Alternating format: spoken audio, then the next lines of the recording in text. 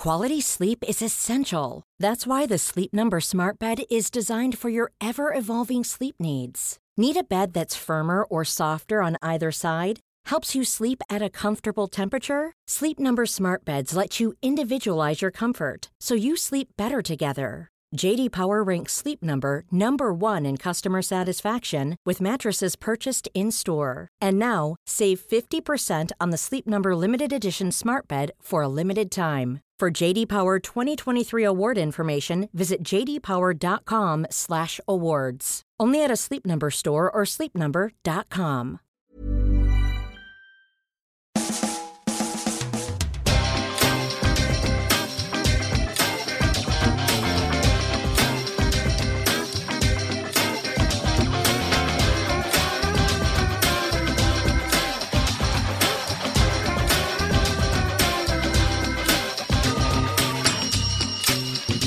Hello and welcome to a brand new Arsblog Arscast right here on arsblog.com. How are you? Hope you're well. I'm quite all right, sitting here on Thursday evening recording this not long after our 11th straight win in all competitions. I mean, that's pretty good going by anybody's standards.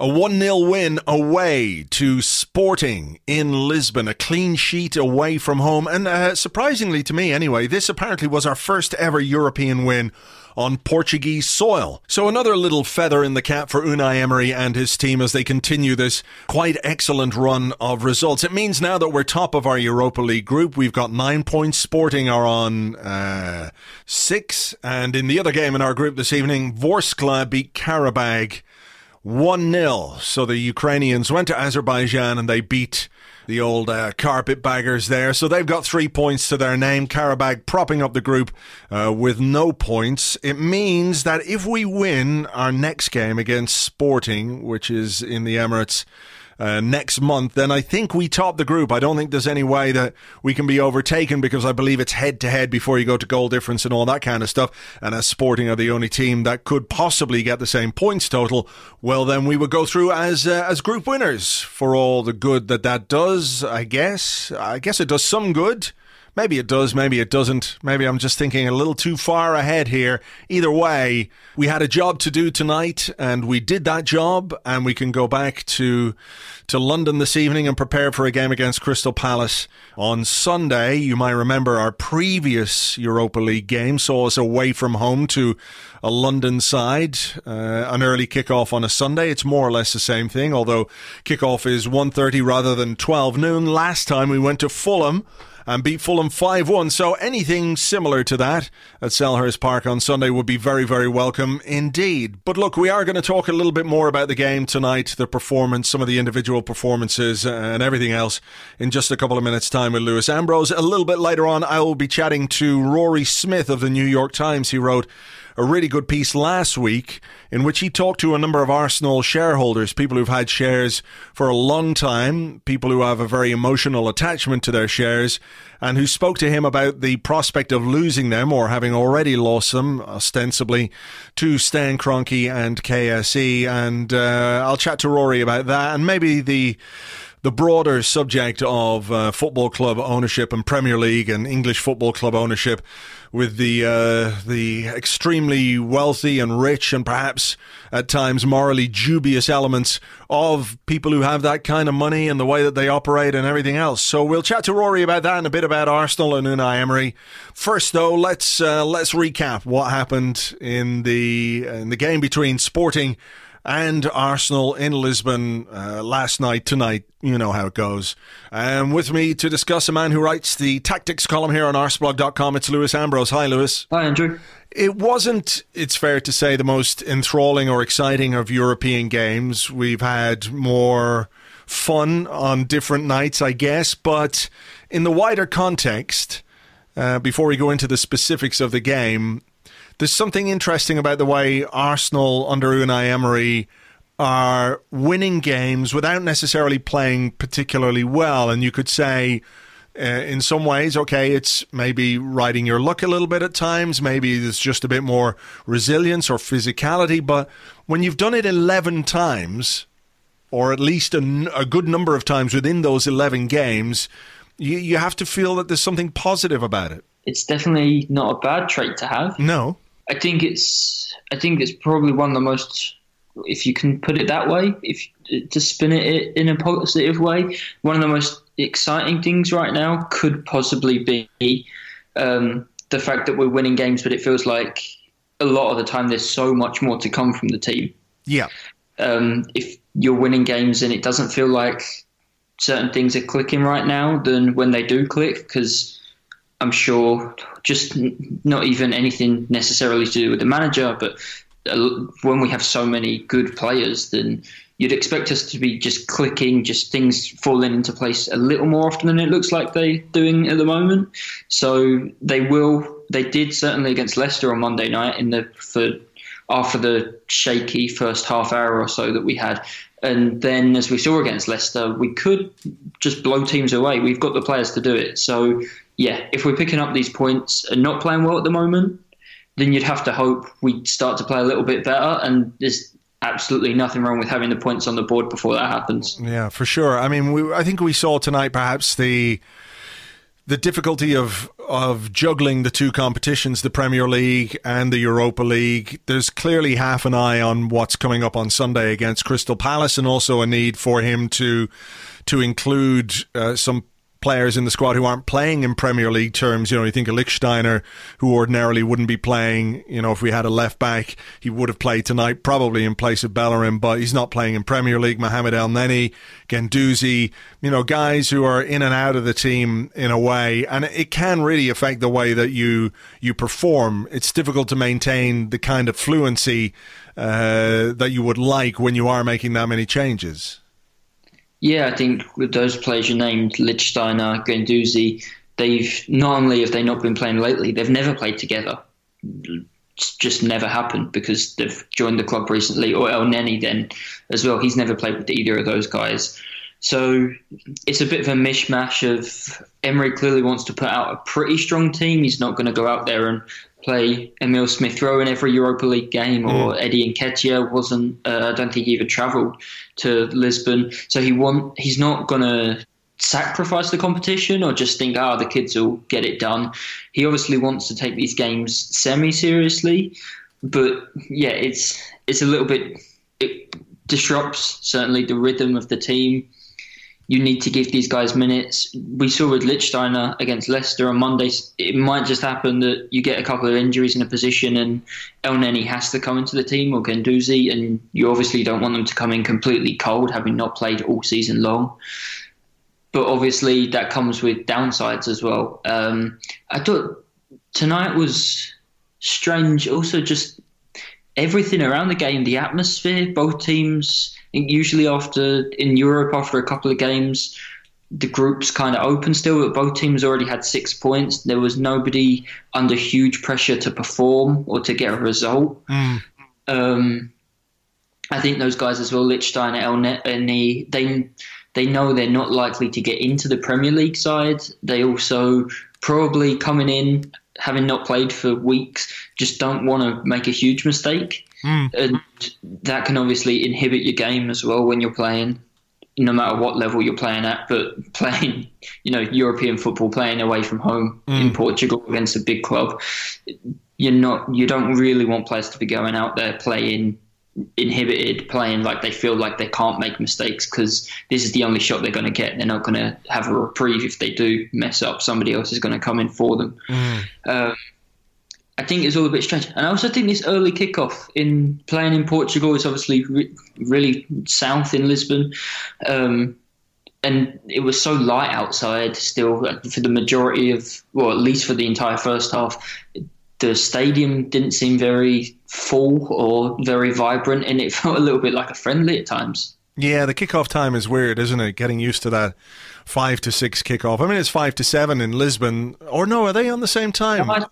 I think it's the same time zone. I think they're the same time zone, yeah, because they were talking during the commentary about how people were flooding into the stadium, so maybe people were getting out of work. It was kind of empty, actually. Yeah, I think people just were either getting... There was also, I think Arsenal put up a tweet, actually, about how there was a a demonstration or a march in Lisbon city centre, so that may well have disrupted transport or access to the stadium for a number of people, so perhaps that played into it. But I think in general, you're right, it is a strange kickoff time, and it's I don't know, the group stages of the Europa League don't tend to give us, the big European nights or the big atmospheres. Yeah. But and like I said as well, I think both teams on 6 points. The Europa League also doesn't carry this like the Champions League does. There's not quite as much weight on, if you win the group, you avoid one of the real big boys.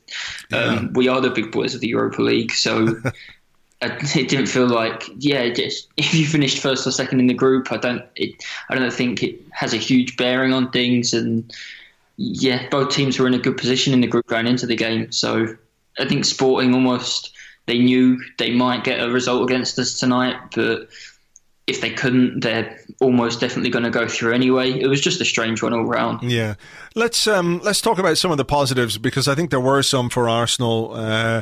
I thought Matteo Guendouzi was an interesting performer again. I mean, I look at him and I see things in his game that frustrate me a little bit, but I know at the same time they're mostly because he's 19 years of age and he's making, or has made, a huge step up from League Two to join a club like Arsenal. The dallying sometimes in possession, the way he gets caught in possession and looks for a free kick, which most of the time he doesn't seem to get. That's something he's going to have to snap out of a little bit. But I think how to make sure he gets the free kick. There's the other thing, a bit more experience. Take a few lessons from Lichtsteiner to figure out how you get yourself a free kick.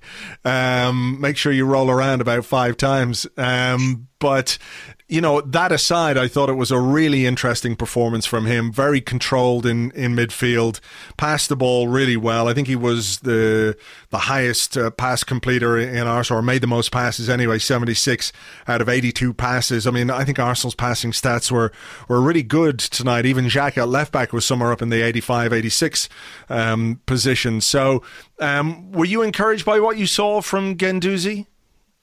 I like Guendouzi. I think he's, like you already just touched on, it's a massive step up from where he was playing last season.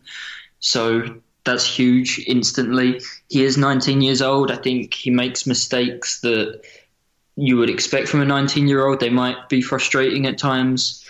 But I also think he never hides. He makes those mistakes and then he's willing to make them again, or put himself in the same situation again where he could make the same mistake. I think, it's a little bit too soon for him to be playing regularly for us, but he's definitely a good squad option already. And at 19, that's really promising. I think him taking time on the ball, like you said as well, is the biggest issue at the moment. I think he's a really good passer. I think he's an intelligent passer. The first real chance we had in that second half, Aubameyang went through on the right. Mkhitaryan put him through, but it came from Guendouzi just kind of picking Mkhitaryan out in space behind the midfield, and we could suddenly, it looked like nothing was really happening, and we just suddenly launched an attack with 2 quick passes upfield, and Guendouzi was the first one. I think that's something that I personally, anyway, I really like. He wants to move the ball forward a lot. He doesn't always do it because it's not possible to always do it in those positions in front of the back four, but he doesn't mind taking the ball in front of the back four under pressure. He doesn't mind trying to play a risky pass. And at 19, he's only going to learn, maybe not completely, but he's going to get better at learning when you should take those risks, when maybe you shouldn't, when to play the ball quicker. I think he's really, really promising. I think we want to judge players so quickly, and of course, his first couple of games there was like people going, even in pre-season, people going crazy, and then there was other people with the sort of fight back of like, no, don't be stupid, he's a kid, he's never going to make it, and it just feels like everybody always jumps to these extremes. We always want to know exactly what every single one of the players are immediately. He's 19 and he's going to grow and he's going to get better. Yeah, I think you're right. I mean, there's something interesting about the way that he almost hangs on to the ball in a way that's similar to Jack Wilshere. He kind of hangs on to it and draws the opponent into him before he makes the pass, which is a risky tactic at times, because if you get caught in the ball, you're done for. But what you do when you perform that successfully is you can take a player out of the game quite easily, with a quick triangle, and you're gone. So I think there's quite a lot to like about his game and his enthusiasm. Another one who I thought stood out for me anyway, you could disagree perhaps, was Rob Holding at the back, who I think he made one mistake, a bad pass into midfield, which Nani took a shot, went over the bar. I think it was Holding. But his defending and his reading of the game and his physicality in particular was something that I really enjoyed, because he flattened a couple of their players with what I thought were strong but fair challenges. He got a yellow card for one of them, which I thought was a little bit harsh. But I like a centre half who can use his body and show his power and show his strength, because it does inhibit the opposition if you come up against that kind of a player who doesn't fancy the physical battle. If you show him you're stronger, you're very much on the front foot for the rest of the game. Yeah, or just flip it the other way, and a striker gets the message that he can't physically bully Holding, I guess. We saw it a couple of years ago in the cup final with Diego Costa, when everyone was terrified that Holding would be shoved around, and I think in the first minute he just took Costa out and let him know that wasn't going to happen. Yeah. I think he's been really impressive lately. We obviously had the two minor injuries for Socrates. So Holding got the chance to come in and play in the Premier League as well. And on current form, you'd have to say it would be a little bit harsh if he lost his place and Socrates or Mustafi were in the side ahead of him at the moment. I think on the balance of everything, maybe he's not been the most impressive defender of the three, game in, game out. But as a team, we've certainly looked better defensively whenever Holding's been in the back four. And I think it would be a bit unfair to completely separate him from that. Yeah, I agree. I think the other thing that strikes me about the game is when Lucas Torreira came on, how much more pressure we were able to exert on a Sporting team who perhaps were getting a little bit tired. But I think we see here the growing influence of Torreira. He was involved in the goal. It was his pass into Aubameyang, which he flicked on, and Coates made the mistake. Welbeck went on to score. But he is becoming increasingly influential to Unai Emery in the way that he wants his team to play. You can understand why he was on the bench, because we've got a big game away from home, a London derby at Crystal Palace on Sunday. But when he came on for El Neni, the two things that struck me were, I can see why Emery is quite cool on El Neni, but I can also see why and how Torreira is becoming a real favourite for Arsenal fans because of the way he influences the way we play football. Yeah, and he does it both ways as well. When you talk about him or us as a team managing to exert pressure to almost pin Sporting back in their own half for a lot of that second half, and Torreira's role in that it's two-pronged. On the one hand, he's an absolute machine at stopping counter-attacks, at being in the right place at the right time, reading the game, covering gaps that would otherwise open up in midfield. So when our attacks do break down, they just don't lead to dangerous situations as often when he's on the pitch. And the other thing is, we talked about Guendouzi taking time on the ball, and it's something Xhaka does. Xhaka's a great passer, but he takes a hell of a long time whenever the ball comes into his feet. And Torreira, it feels like he very rarely takes 3 touches. The ball comes in, he stops it, and he plays it out again. Whether he's going backwards, forwards, or playing it out wide, he just gets rid of it quickly. Not in a panicked kind of way, but it just looks kind of clinical. It just pull the trigger, pass, gone, and we move the ball quicker. It moves opposition teams around quicker, and it's massive. I think it's becoming more and more influential every week.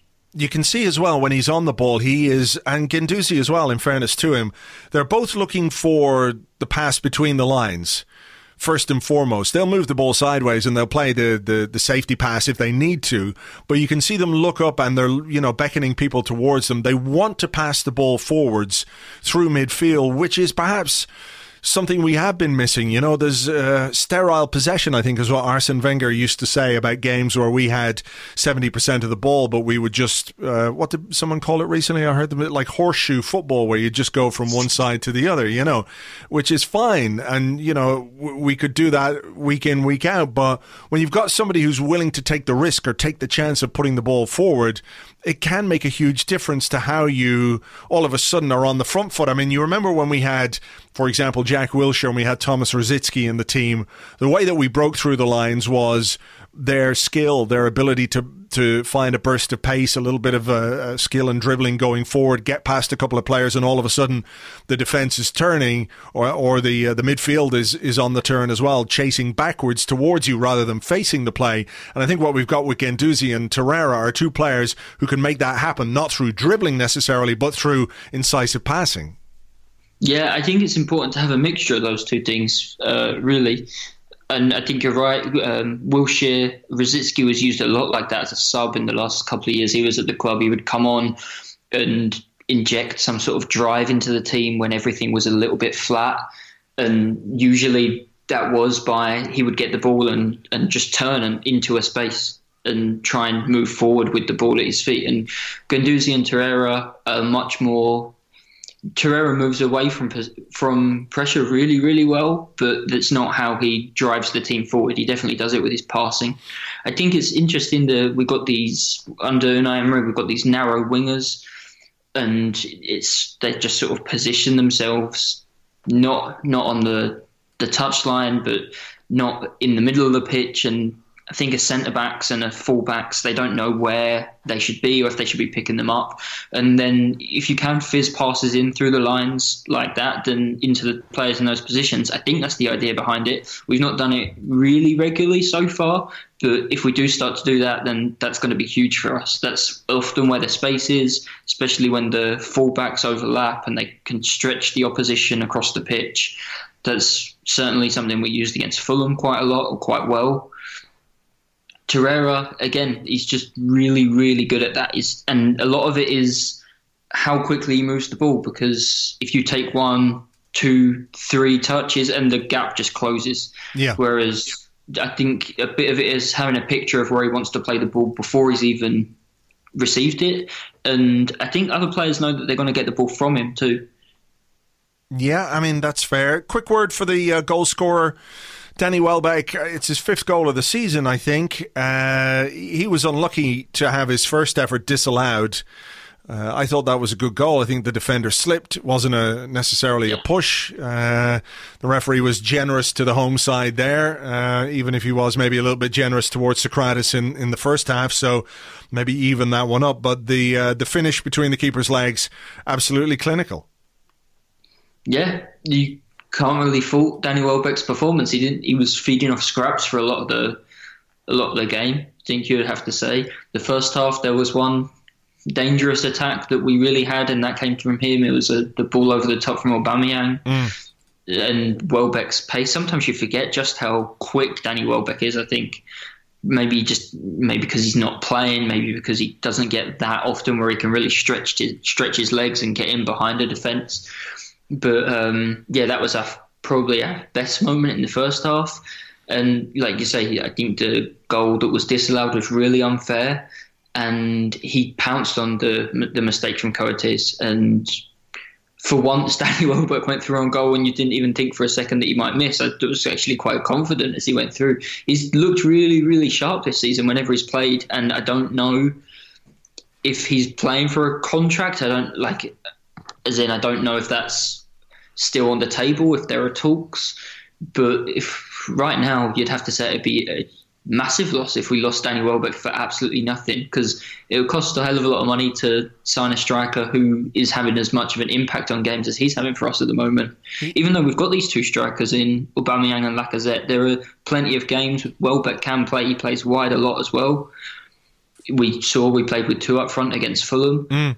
There are definitely a lot of moments, especially if we're going to be playing in the Europa League and sort of rotating the side, where Welbeck's really, really useful to us. And I think it would be a big shame to lose him. Well, it would be a shame to lose him for nothing, for sure. And you do wonder maybe if Maybe the smart move might be to give him a deal and think about selling him in a year or in 18 months' time so you can get some money back for him, but you maintain and you keep a pretty versatile and effective player when he is fit, because I think a lot of the issues with Danny Welbeck, he's never going to be the first choice striker. I think we know that. I think he knows that, but he can play across the front line as a striker, as left-sided or right-sided, even part of the front three. And if he stays fit, he can score.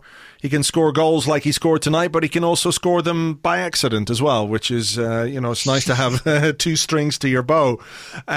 Just before we let you go, Lewis, as you are based in Germany, there's a lot of excitement about what Reiss Nelson is doing for Hoffenheim. He is their leading scorer so far this season. He picked up a couple of goals at the weekend on top of a couple of goals that he got in previous games. They didn't win those games that he scored in before, but it's a really, really promising start to his loan spell there. Yeah, I don't think anyone quite expected this. I think Hoffenheim obviously saw something in him to get him in on loan. This is a Champions League club we're talking about. So it's not like he's gone to a mid-table team or anything in Germany. They're not a big club. They're not a great club, but they are playing in the Champions League. And they obviously saw something they liked about Reiss Nelson. There was a bit of question, I think, when he arrived about where he'd play, because they don't really play with wingers. They tend to play with the back five, and I don't think it would really be beneficial for him to spend more time at wing back after that's how he got some opportunities at Arsenal last season.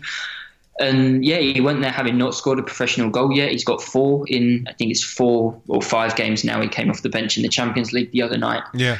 And it's been a really, really good start. His performances haven't always been strong, and Julian Nagelsmann, the coach there, touched on that the other day before the Champions League game and just wanted the media to kind of keep calm and not start hyping Nelson up too much and not put him necessarily immediately in the same league right now as Jadon Sancho.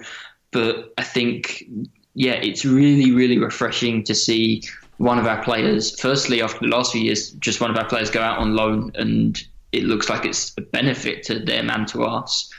And also an English player going into another league. I think that's another thing that could be great for Arsenal to see. If Nelson were to come back and to get opportunities, I think we can encourage other players to go out on loan abroad, because right now, Premier League loans to the Championship, we just don't seem to gain anything out of any of them. And teams in Germany, in France, in Spain just seem more likely to use young players, to use players in a way and that they encourage attacking football. I think that'd be far better to us than like when we sent Gnabry out to West Brom and Tony Pulis had no interest in playing him. Is there something beneficial to the fact that he is in Germany and slightly detached from the English media, who, as we know, they love to build up a young English talent? You don't necessarily have to play well consistently if you're young and English in England for the English press, the English football media to start talking about you in glowing terms. Whereas, you look at what Jadon Sancho was doing for Dortmund, and he was doing it quite consistently for Dortmund before anybody really started to pay an awful lot of attention. It was almost an afterthought, the fact that this still a kid really has gone to a big club like Borussia Dortmund. It was as if they weren't necessarily that interested because he was doing it for Dortmund. If he'd been doing it for Southampton or something, they would have been all over it. But, to some extent, is that a protection for him? You talk about the coach. Well, what was his great line this week? That you need to be more than a one-hit wonder. I think that was a really nice way of putting it. Yeah, something about a one-hit wonder. It puts bread on the table for a few weeks, but that's about it. Yeah. So he is at some remove from the hype machine, as much as that's possible in this media world that we live in, right? Because the internet brings us all closer together in one happy, lovely family community of the world and football and everything else. But, he is slightly away from the hype machine that would be in action. So, do you see that as an advantage? I think it helps. I think it helps. Sorry to interrupt. Are the German press the same in that way? I mean, they wouldn't be as invested in Reiss Nelson as the English press would be because obviously he's not English, but are there the same tendencies? Well, yeah, so obviously a teenager comes from a club like Arsenal to Germany and scores 4 goals in 4 games. People are noticing it in Germany. There was definitely some excitement before the Champions League game after he scored twice against Nuremberg, but I think that's what Nagelsmann was doing. He was doing his best to nip that in the bud. Nelson himself, I don't think, even if people start going wild in Germany, he can't read the papers or necessarily understand everything that's being said on TV unless he's got some fantastic German teacher already. So I think that helps too. Yeah. That it's, even if there is a little bit of hype, which obviously there's not as much, him being on loan, him not being a German player, there would be far more if those two things weren't the case. Yeah, there's people are starting to talk about it, definitely not like he's a German player, not like he's come out of an academy at a big club. Being at Hoffenheim also helps in that regard. It's with in the politest way possible, nobody cares about Hoffenheim. They are in the Champions League, but it's a small club in a small village with no tradition, no history, hardly any fans. And people just, no matter how much, how it works, yeah. Things that certainly other websites write, if a kid comes through at Chelsea or Arsenal or Manchester United, then people start to go insane. German websites won't even start going on about Reiss Nelson for clicks because nobody's going to read about Hoffenheim. Really? They're that sort of low down the totem pole of what generates clicks and hits and interest? It's like the same sort of situation, more or less, as Leipzig, where somebody... not to go into the whole story, but a former Hoffenheim player turned businessman took over the club a little while ago and kind of decided, I want to make this club really big because I care about it a lot, but nobody else does. That's surely enough for Hoffenheim fans. That's what we're crying out for at Arsenal in a way, isn't it? Well, yeah, that's true. But without any of the tradition and history that I think we're so fond of. They're really disliked in Germany because of that. Like I say, in a Chelsea money injecting kind of way that German football tries to be so resistant to, but is kind of leaking into the game more and more. So I just don't think it will the hype, it won't grow out of control like you might expect it to, even if he continues playing really, really well. It will until maybe people start mentioning for an England call-up, and then we're in trouble. Yeah. And I also think, just lastly, on a personal growth kind of level, to go to a new country at 18, I think that's really, really big and something that obviously our players or our English players have never done before. I think that's something that should be a huge benefit for him. He's not living with his family. He's got to go into a squad that's it's young squad at Hoffenheim, but people are established there.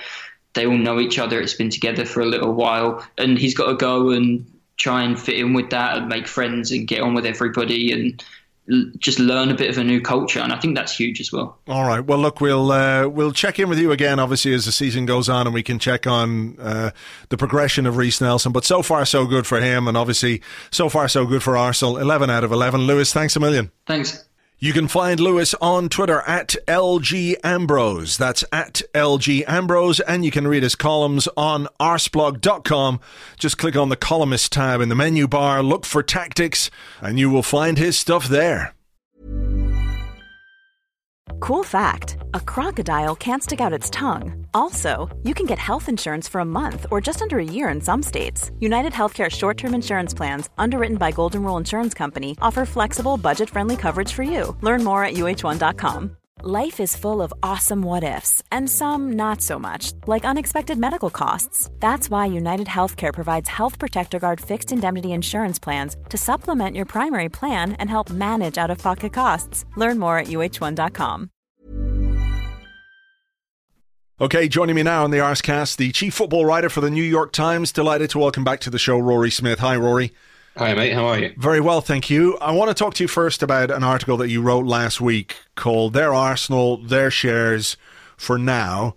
And it's about people, small shareholders in Arsenal Football Club who will see their shares taken away or compulsory purchased by KSE and Stan Kroenke after everything that's gone on. Everyone knows that Alisher Usmanov, after saying that he wouldn't sell up, has sold up. And of course, that means Stan Kroenke can take 100% control of Arsenal and 100% of the shares in Arsenal, the first time that it's ever happened. And you spoke to 5 fairly different fans, so there's even a fan group, I think the Arsenal fan group in Denmark, who had a share as well. The stories, I mean, there's obviously a similar theme running through them. People who did not want to sell and who feel like in some way that their connection to the club has now been changed irrevocably because of what's happening. Yeah, that sums it up quite nicely, to be honest. It would have been a lot shorter if I'd just done that. It struck me as being really interesting that obviously, I think understandably, when the Kroenke offer kind of went through, that the focus was on Usmanov and the fact that he'd withdrawn, and we all get dazzled, I think, as journalists and as fans by these billion dollar sums that are bandied around. And obviously the valuation that Kroenke placed on Usmanov's shares meant that this was the most expensive takeover of a football club in history. And it's really easy to kind of be distracted by all of that. But the thing that was unique with Arsenal, as all Arsenal fans know, was this sense that fans, individual fans, had these little tiny slices of the club. And although the power that they brought with them was basically pretty ceremonial, you could kind of go to the AGM and ask a question. I think to a fan to own a piece of their team, that for a lot of people is a dream come true. And I knew kind of in the back of my mind that a lot of them had been passed down from fathers and mothers and grandfathers and grandmothers to sons and daughters. And it just struck me as being interesting to find out kind of, how people went about getting those shares and how many of them were legacy shares, I guess, how many were inherited rather than purchased. Yeah. But also what having a share in a team does to your relationship to that team, because we all support a club, we all feel part of a club. But I think owning a little bit of something does give you a greater sense of propriety, I guess, of ownership, of involvement. And I think it was Martha Silkett, who was one of the people, I suppose, who compared it to the difference between renting and owning a house. If you rent a house for a long period of time, you get really attached to it. It's yours, it's your home. If you own the house, you are in some way, you're in slightly deeper somehow, because you have this connection, I guess, that can't be severed, that is legal. And that seemed to be how everybody, no matter how long they'd had the shares for, the Arsenal Denmark bought theirs, I think the most recently, that was sort of 2007. But there was a guy called Jeffrey Freeman who's had a share since 1965, and a woman called Lindsay Rawlings whose granddad bought those shares when he worked on the stock exchange. She doesn't know exactly when that happened, but I would guess it was kind of 1920s, 1930s. These are heirlooms. These are things that are passed down from generation to generation in the same way as, I don't know, a watch or a painting or any trinket, any memory of your family might be. And that gives them a real power. And what Kroenke's done in business makes total sense. Like, it's not, you can't criticize his business strategy. But I think what appealed to me about the story was the fact that it's that exact intersection of where football as a business and football as something else, as an emotion, as a passion, as a love. That's where they intersect. When you take something that has been owned by someone purely for emotion and remove it from them purely for business, that's a really interesting tension, not just hopefully to Arsenal fans, but to all fans of all clubs. Yeah, I think what's the thing that strikes me about it, and I think it's really sad, and people might say, look, what difference does it make to you? Kroenke's a businessman. This is the way football works these days. Suck it up. If you're going to pay your money for your season ticket, or if you're going to pay for your Sky subscription, you're all part of this gigantic football business bubble or what have you. But I think what really struck me was how most of them suggested that this changed the way that they thought about the club. I think the lady that you mentioned there, Lindsay Rawlings, says, this whole process has really turned me off the club. And it's now trying to make the distinction between Arsenal as a football club and Arsenal as a football club owned by Stan Kroenke. And it's a shame because, as you say, that's a third-generation shareholder, from her grandfather to her parents to her, and she wanted to pass those shares on to her children, had already turned down a big money offer to do that, and that's been taken away. So it isn't just about what the financial benefit of this might be and whether it has a massive impact on your day-to-day life. It is affecting the way people have a relationship with the club they've supported all these years. Exactly, yeah. I was slightly surprised, but not entirely shocked that a lot of the reaction I got on Twitter was people saying, "Well, look, these are rich people. They're about to get loads of money for these shares. Like, I don't expect me to feel sympathy for them, and that's fine. I would say that they're not especially rich people. A lot of them bought the shares when they were the equivalent. When Jeffrey Freeman bought his, they were the equivalent of a week's wages per share, which is, a decent amount of money and not something that everyone can afford. But you're not talking kind of plutocrat levels of wealth. And even when Martha Siltrick, who bought hers in sort of the early 2000s, it was about $4,000, and that's a lot of money. And I wouldn't part with $4,000 easily, but it's a second-hand car. It's a really fancy watch. It's not beyond the realms of imagination that you might spend $4,000 on something for a lot of people, not for everybody, obviously, but there are plenty of people who might have something worth that much. People spend $1,000 on a television. So you're not talking ridiculous levels of wealth. And equally, I think the share price when the takeover went through was $29,000 per share, which is a huge amount of money, and certainly not the amount of money you'd turn down easily. But it's not millions. It's not life changing. It's not going to mean you can stop work or you can buy a mansion or hire a private jet. It's a year's salary, and that's fantastic. But it's not the same as a lottery win. And I think that sounds a bit weird, and it's a weird thing to talk about being British. I don't like talking about money, but I think it's important to get it into perspective that you're not talking about. They can't now live a life of leisure just because they've sold an Arsenal share. And what all of them said pretty uniformly was that for any amount of money, they didn't want to sell. They wanted the share. And I think we all have things like that in our lives that unless circumstances were really dire, you'd probably rather keep hold of. The example I used on Twitter would probably resonate with you, and that's my dog. If someone came along and offered me $100,000 for my dog, I'd say no, because he's my dog. Yeah. Well, I say he's my dog. He lives with me. Whether I own him is a different matter. But let's not get into the semantics of dog ownership. But yeah, I do know what you mean. Do you know what I mean? It's, you have to, like, worth and price are not the same thing. There's a personal element to it, and they all said that it was something they didn't want to sell. And I think it's the act of forcibly removing them from people, admittedly with compensation. I think that is what's changed the relationship with the team. It no longer feels as though that you're part of an Arsenal family. It feels as though Arsenal is this thing that kind of has agency on you rather than you have influence over, however minor.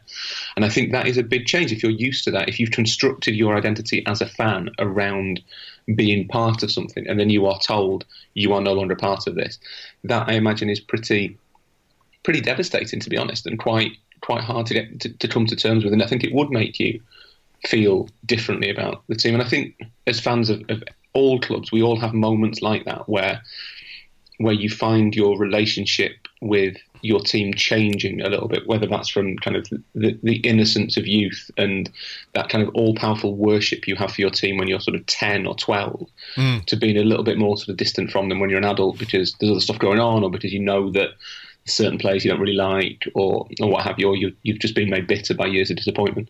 But this was such a sort of sharp contrast, and it was such a shock almost, as they got a letter saying you have to sell your share. And the first letter they sent out apparently was relatively polite. The second one was not so polite, and it was almost antagonistic. Where this big company is taking this off you, you cannot resist. And someone else on Twitter said the best parallel is maybe people who were forced to sell their houses for a new runway or a new motorway or whatever, compulsory purchase of a house, where to a lot of people you'd sort of think, well, the money would be quite useful. They always pay over the odds. So that's great. I can go and buy a better house in a different place and get on with my life. And for some people, that's fine. But there's always people who don't move. There's always people who say, no, I don't want to move. I drive across the M62 quite a lot, and there's a farm in the middle of it. Just the guy refused to move for the motorway. And you sort of think that must be miserable living there because you're in the middle of a motorway. But that's his house. Yeah. That's his farm. So he's not moving. And there's always people like that. So I think that is that kind of relationship. It's something that people felt so strongly connected to that they really didn't want to be forced to part with it, and that has made them look less favourably on the club, although they did all. I don't think any of them said they would no longer support Arsenal. Sure. I don't think that changes, but something has changed, and maybe something's died.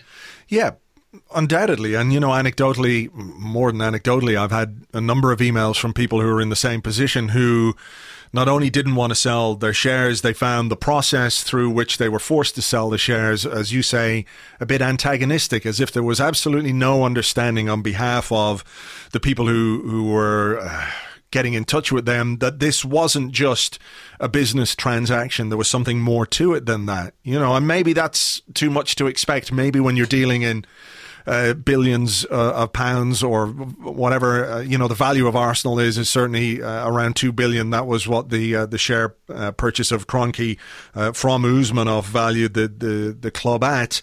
When you're dealing in that kind of stratosphere, maybe the little people who you're taking the shares of don't matter, but there is something. I mean, Kroenke this week, via interviews with Raul Sanyehi and the new managing director Vinay Venkatesham, have said that the fans are the lifeblood of the club. Fans are hugely important. They're focused on engagement with the fans and all that kind of stuff, but the way that they act doesn't necessarily back that up in any way. So, I know that people have been really affected by this. And in terms of the general percentage of people who have been affected by this, it is very, very small, the amount of people who own shares. But I think you can, if you're an Arsenal fan, you can look at the situation that other fans have found themselves in and feel for them, even if you don't necessarily think, okay, look, they're getting £28,000 per share. That's great. I'd love £28,000. But like you say, would you sell your dog for that, or would you sell your firstborn kid for that? If it's something you have an emotional attachment to, it's very difficult to let it go. Well, I suppose the easiest thing is if someone came and offered you an amount of money to stop supporting your team. Yeah. Would you take it? Is there a price at which your loyalty no longer matters? Would you take 50 grand not to watch another Arsenal game ever? And obviously, they can keep going on watching Arsenal, they can keep supporting them, but they also had a part of their club that belonged to them, and they've had that removed. I don't feel sorry for them financially, but I think what's really interesting about the whole subject is that the letters were antagonistic because that's how share transactions are conducted, and that's the language of lawyers and financial houses and the people who oversee these processes. And when it's in a company or it's a normal share transaction, no one cares because you have to sell your share and you don't care about your share and you've got your dividend, and that's great. It's all worked for everybody. Everyone's a winner. But that's not really how we think about football clubs. And so treating a football club like a business makes sense on that side, on their side of the aisle, on KSE's side of the aisle, for the lawyers and for the intermediaries. But to the fans, it really jars because that's not how we think of our football teams. There isn't a price for all of us on how much we consider giving up our football club, giving up a piece of our football club. And I think that there is a resonance in this story for everyone, whether they support Arsenal or not, really, that it is yet another example of how the game is being taken away from the people who do make it exist, who, if we didn't buy the TV subscriptions, if we didn't buy the tickets, if we didn't buy the shirts, football would not exist as we know it. And there is a real power in being a fan there. But with every year that goes past, with every takeover, with every transaction, with every game that's kind of televised, or with everything that's done that's not got the fans' interests at heart, whether they're match-going fans or fans from afar, the game gets taken away from all of us a little bit. And I think that the it's too much to call it a plight. It's not quite a plight, but the loss that the Arsenal shareholders, the individual shareholders, are dealing with is another little kind of microcosm of that. These were people who had that intimate connection to their club, and that no longer exists in the modern world. I think that a lot of people sort of said Germany to me, but even the mechanism in Germany is slightly different. You are part of a fan consortium, effectively, that owns 51% of a team, but you don't have an individual little piece of paper that says this bit is yours. You share number 939 is yours. It's for you. No one else has got that. And I think that makes it somehow more intimate, somehow more personal. But all of that is kind of moving away, and increasingly football is run by people who do see it as a business and see it as something in which money basically makes problems go away. And why would you be upset? You've got 28 grand. Yeah. What is there to be upset about? that doesn't really connect with what football teams mean to people. And maybe that's silly and naive and nonsensical and anachronistic, but I think it's true for fans of all ages and of all teams that it's something more than just a transaction. That's not what football is to any of us. And to see it played out so blatantly as it had to be in the circumstances is what makes it so striking, and I think for the people involved, so painful. Yeah, I mean, the thing about it is that when it's true of Arsenal, I'm sure it's true of almost every Premier League football club, they do an awful lot of good work to connect with their fans, with the communities, whether it's social media, whether it's local initiatives that they do. Arsenal have got a great community scheme going on. They do amazing work around Islington and North London. But things like this sort of become like the representative view of what it is, or how a club connects with its fans, or how a club treats its fans. You know, these are the actions of the decision makers, and that's hard for people to take and for fans to take, is that ultimately these are the people that are running your football club.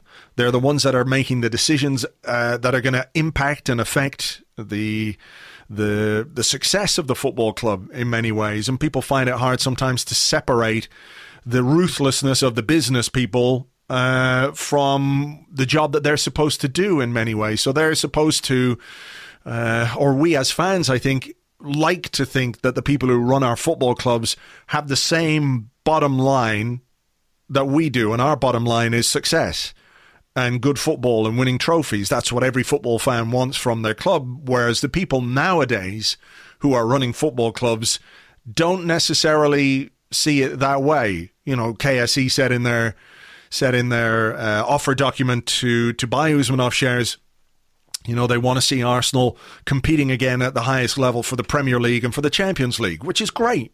You know, I could go out and say that in the morning if I was the owner of Arsenal, but how do I make that happen? And the evidence, I think, that we have from the interviews that they've done recently, or the message that they're getting out there, is that things are going to carry on the way they've always carried on. That the stated ambition, whether people like it or not, money does talk in football. They're not prepared to back that up with their own money in any way. They're going to let Arsenal finance things, and some people will say that's the right way to do it. But there is a bit of a difference between what it is they're saying and what it is they're doing, and I think that frustrates people as well. Yeah, I think it's, well, the whole relationship between football and money, I think, is really interesting and significant, because so much of football depends on money, which is a really sort of blatantly obvious thing to say. But I think fans have a really kind of, not hypocritical relationship, but a kind of contradictory relationship with money, because fans want more empowerment. They want to feel more involved. They want their clubs to return to how things used to be, where it did feel as though there was that greater semblance of community. But they also want their clubs to sign the best players and to pay the most wages and to have a team full of stars. And that's, we are all guilty of that inherent contradiction. And I guess that's something that the owners play on a little bit, almost, that they know that. I have a lot of admiration for the idea of self-sustainability, and I think that's really important for teams that they feel as though they've earned their success in some way, whether that's through signing loads of kind of noodle partnerships in Manchester United's case, or whether it's that kind of sell and buy better model that I guess Liverpool have maybe used the best in recent years, or even Tottenham. And this will not be a popular sort of citation, but Spurs have done a lot of admirable stuff, getting a team together, a young team, and helping it grow with a really good coach. And they all feel in some way more legitimate to most fans than, say, Paris Saint-Germain going out and signing Neymar, because they've got loads of Qatari money. And I think most fans would like to think that they wouldn't want to be a PSG, but at the same time, see a lot of people kind of asking their owners to spend more, or criticise them for not spending enough, or what have you. So I think there is a contradiction in the way we see money and how it should be spent. So it's hard to criticise Arsenal or KSE's desire for Arsenal to be self-sustaining, because that can work. It maybe can't work when you have the richest team having the best manager and the best players. The combination of the three is probably too much for anyone to catch City at the moment. But in a normal world, you know, when Guardiola leaves Manchester City, maybe the playing field is levelled a bit more, and Arsenal can succeed again at that level. I think the problem for me with KFC is the sense that they don't really have any feeling for the sport or for the club. There is no sense that they are kind of embedded in football in a sort of native way. They feel very much like they are using it as a resource to exploit, as much as something that they want to thrive in. The parallel with Liverpool, I guess, is easy because they're both American owners, but you get the sense that FSG, the group that owns Liverpool, genuinely want to win.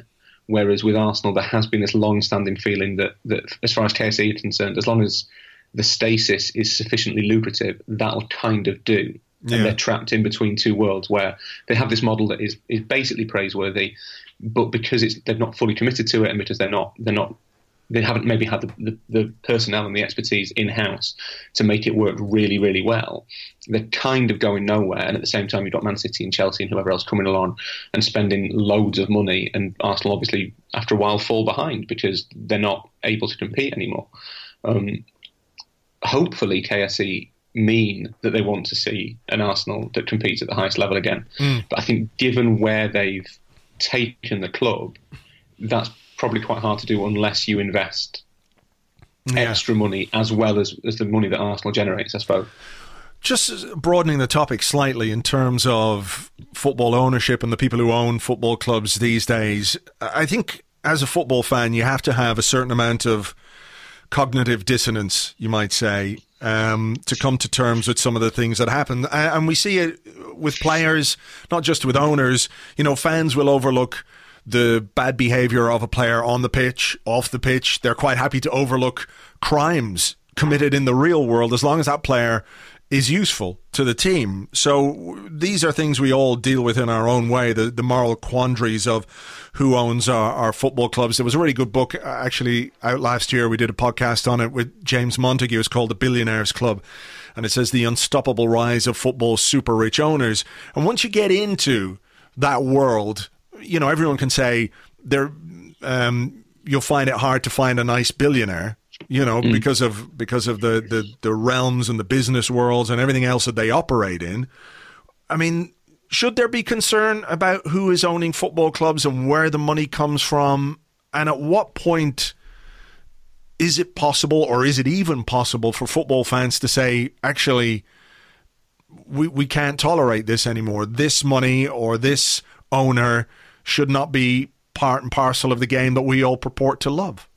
Well, that's where the contradiction comes in, isn't it? Because it would be nice to think that fans could get together and say, right, we've had enough of this. These are not the people necessarily, but this is not the way we want our sport to be. We do not feel this is the best way to get the most out of these social institutions, which is what clubs are. But then at the same time, all fans are secretly thinking, well, we'd quite like to have a rich owner, but also we'd quite like none of our rivals to have a rich owner because then we could win. Yeah. And there's not the tribalism inherent in the sport makes it really, really hard for fans to act as one. And I've always thought that if you want to, you know, if you're serious about changing the way that football is run, what fans need to do is get together and not attend matches and refuse to buy merchandise and refuse to pay for Sky subscriptions and what have you. You need that. Consumers ultimately, in a marketplace, consumers ultimately have the power. But with football, I guess it's too diffuse and there's too many people, and there's always someone ready to step in to take your ticket if you give it up. You know, most of the major clubs now have got waiting lists tens of thousands long. That is unrealistic. I think there should be a lot of concern about the people who own football clubs. Some, I think, are better than others, but I'm pretty sure that with most of them, if you go back far enough, you'll find something that is morally slightly dodgy in the way they've conducted their business, whether that's you know, there's a lot of talk about human rights abuses with Abu Dhabi, for example, or with Qatar, and they're hugely important and massively significant. But at the same time, you have to hold everyone to the same standard. So do you then say, well, Standard Chartered, the bank that sponsors Liverpool, were indicted, I think, in 2015 for huge sort of money laundering allegations involving washing mafia money and drug cartel money. That doesn't sound like it's the sort of thing I would like to be associated with my club. So should they not be allowed into football? And I'm sure with pretty much every owner, every major sponsor. There will be something to make you think, well, was the Barclays Premier League for quite a long time? The Barclays banking practice is entirely up to scratch. And who's making those calls? That's the other thing, is who is the judge on this, on where we draw the line. But then, well, in fact, the other thing I should say is it makes me really uncomfortable when you see that stuff used as a stick to beat a football team with. So you see sort of the question of human rights abuses in Abu Dhabi used by Manchester United fans to say, well, at least we're not owned by this. And you think, well, hang on, the deaths of indentured workers, and not really the sort of thing that should make you feel better about 2-1 defeat. That's not really getting things into proportion. So it's the sort of thing that I think we should all be concerned about. But I think deep down, if your team is winning, you're probably not. Yeah. The only thing being that you do wonder what the end point is. That at some point, it didn't used to be the case that football attracted these incredibly rich sort of global potentates. At some point, they may find that there is a better vehicle to express their competition or their status or whatever it is that they see football as a vehicle to do, and that they all have an ulterior motive for it. And at that point, what is left of football? That would be the one big worry. But it won't change until fans act as one, and fans are not really predisposed towards doing that because they have their own interests in their own clubs to think about before they think about the health of the game. That's true. I mean, you're denying yourself something that you love or something you've invested in, with your time and your emotion and everything else.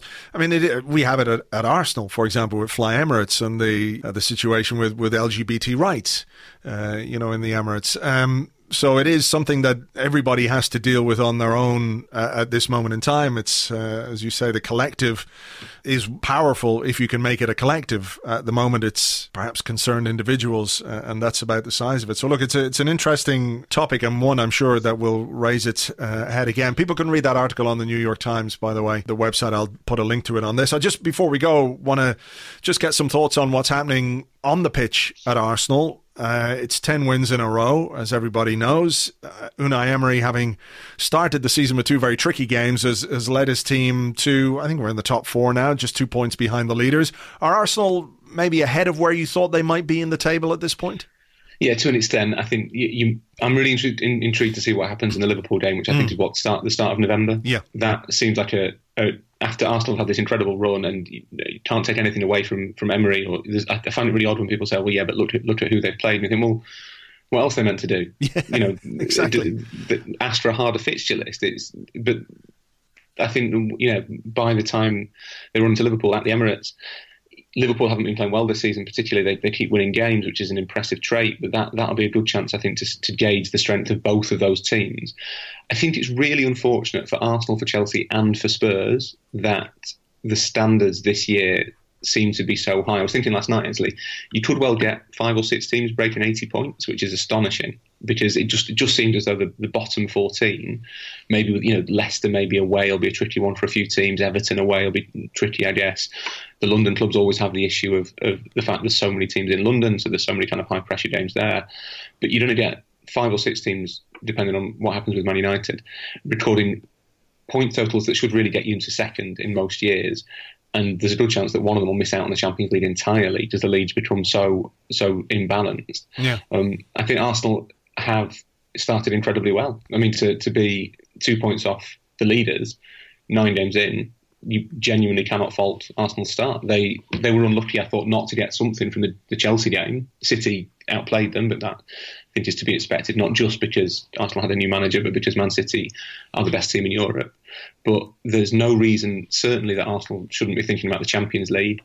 And to be honest, I have a feeling this is going to be a slightly weird season, because we're going to see a lot riding on the games between the top 5 or 6, depending on how you count Man United.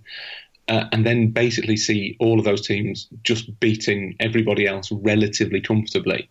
So it'll be a season of really fine margins, which in a way will make all of them look a bit better than they are, but in a way might maybe mean they don't get quite as much credit as they deserve for how good they've become and how quickly. But in terms of Arsenal, they seem relatively well balanced. I think the fact that defensively they're maybe not quite as sturdy as they might be has been quite well documented. But there's no reason to think they can't keep pace, at least with with City and Liverpool at the top for quite a long time. It might be that quality eventually tells and City streak away, but there's no reason to believe that Arsenal should be thinking about sort of finishing fifth, which was when Emery came in, seemed to be the target he was set, was sort of stabilise Arsenal in or just outside the top four. He should be thinking now that, there's no reason they couldn't be second or third at Christmas, because there are more easy games in the Premier League than there are difficult games. And as long as they keep on swatting those lesser sides aside, they'll stick around. Yeah, I mean, I think my expectation has certainly changed from the point where I thought it would be a really, really good season for him to get us back into the top four. I'm now thinking, well, yeah, I've got a bit of an expectation here that given the way we played in these, 10 games in the Premier League. I don't know if it's 10 Premier League games. I know the 10 wins have come with some Europa League games as well. So maybe 8 wins in a row in the Premier League. It has changed my expectation. I think there's enough quality in the squad. He's starting to get a bit more out of Mesut Ozil, which is clearly an important part of getting back into that top four. So yeah, I mean, I would be at this point disappointed if we didn't finish in the top four. But as you say, it's going to be a big scrap. And I think, you talk about the Liverpool game at the start of November. There's Tottenham and Man United within 3 days of each other at the start of December as well. And I think those games will perhaps tell us more about where Arsenal are under Unai Emery. Yeah, I think so. That, and especially there's kind of a, what's the word? There's an effect where playing two rivals so closely together does sort of lend extra importance to those games, even though they are worth as much as if you play them a month apart. Yeah, it can make or break momentum. I think the big issue for everybody, as I say, is that the bar is going to be so high certainly to win the title. It may be that it looks like the way they're playing that if anyone wants to beat Man City to the title, they're going to have to get more than 100 points, which is extraordinary. Yeah. I think to finish second, you might need more than 90. Arsenal maybe won't be quite ready to get that just yet, but they seem to have found a way to play that's much more expressive than it was. Seems a bit more dynamic than last year. I think Arsenal have always played pretty football under Wenger, but it's not always been quite so effective. I think there is a sense around the club of freshness, of optimism. They've always done on these runs. I suppose that's the one thing that even under Wenger, every season there was a run where Arsenal suddenly won loads of games, and you thought, oh, hang on, this means they've finally clicked. And then they go and lose at West Brom. And I mean, West Brom aren't there anymore, which is certainly an advantage for Arsenal. Or Stoke. In fact, the lead is really weighted towards Arsenal this season. But the other thing is that because United have been so bad, it's kind of changed the complexion of the lead a little bit. So Arsenal should certainly be thinking fifth as a minimum. Those 5 teams should not be thinking Man United will overtake them. Yeah, there'll come a point where it all clicks at United and they win a few games in a row, but the 5 that are 7 points ahead of them should be thinking, right, that's enough of a cushion to put them away now in terms of the Champions League. So there should be a minimum expectation for Arsenal at fifth. Spurs have, like Liverpool, are winning games but not playing well. Chelsea, I think we saw against United at the weekend, and maybe not quite as ready as we all thought they were. Maurizio Sarri's been very honest in saying that they're not ready. Looks like he knows more about football than everybody else, which I think is understandable. You'd say City and Liverpool look good at least to finish in the Champions League positions, but you never know. With Liverpool, the expectations haven't been quite as high on them for a long time, so that might count against them. So I think that Arsenal should be thinking, certainly top 4 is very much on. There's no reason why they shouldn't be in the mix for that, and aiming to finish as high as possible. The one worry would be that against the teams who they would consider their peers, that's when the slight flaws, the bits that Emery's not been able to work on, the slight weaknesses in the team, the wrinkles, that's when they will be exposed. And it may be that there's a lot of weight on those games this season. But as you say, Liverpool, Spurs and United by kind of mid-December, that will give everybody an idea of exactly how good Arsenal are. But that's not to take anything away at all from what they've done so far. They've won 10 games in a row in all competitions, and they look quite comfortable doing it. That sounds like a pretty good start to the season to me. Yeah, happy enough at this end, and we'll see how these games against the big teams go. Rory, as ever, great to talk to you. Thanks a million. No, pleasure. Thanks, mate.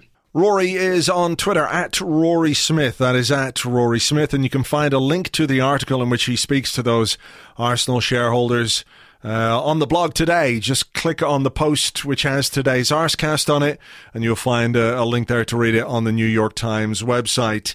I'm going to leave it there for this week's podcast. We have a game on Sunday against Crystal Palace. I know we could possibly do a bit of a preview here on the podcast, but it's late. You know, the game just finished this evening. I've still got work to do on Arsblog News, where you can find some of the pre-game stuff for Crystal Palace, coincidentally, over the coming days. So make sure you check that out, arsblog.news. And, of course, we'll preview the game on arsblog.com on Sunday morning. So click on and do all the reading and what have you for that. James and I will be looking back on the Palace game. I'm not quite sure when, whether it's Sunday evening this week or Monday morning, but we will have an Arscast extra for you after the Crystal Palace game. Just a reminder that there's lots of extra content, lots of extra stuff to listen to and read on our Patreon. Every subscription helps everything that we do here on Arsblog. If you fancy being a member and getting access to all that content, go to patreon.com/Arsblog. It's just $5 a month plus VAT if you're in the EU, and you get instant access to everything that we've got on our Patreon site. Lots of cool stuff in there as well. Lots more to come too. So I'm going to leave it there for this one. I'll catch you on the Arscast Extra with James. And until the next Arscast, take it easy. Cheers. Bye-bye.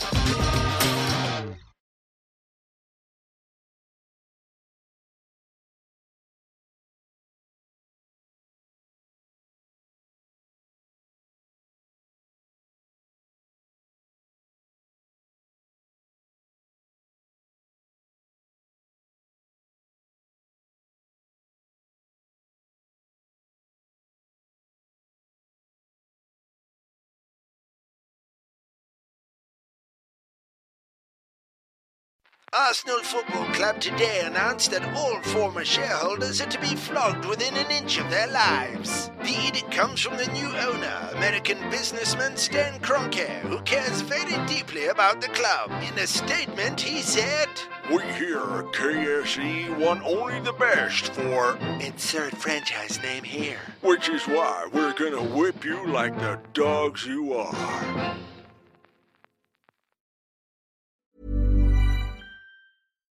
When you make decisions for your company, you look for the no-brainers. And if you have a lot of mailing to do, Stamps.com is the ultimate no-brainer. It streamlines your processes to make your business more efficient, which makes you less busy. Mail checks, invoices, legal documents, and everything you need to keep your business running with Stamps.com. Seamlessly connect with every major marketplace and shopping cart. Schedule package pickups and see your cheapest and fastest shipping options from different carriers, with rates up to 89% off USPS and UPS rates. And with the Stamps.com mobile app, you can take care of mailing and shipping wherever you are. Make the same no-brainer decision as over 1 million other businesses with Stamps.com. Sign up with code PROGRAM for a 4-week trial, plus free postage and a free digital scale. No long-term commitments or contracts. That's Stamps.com. Code PROGRAM.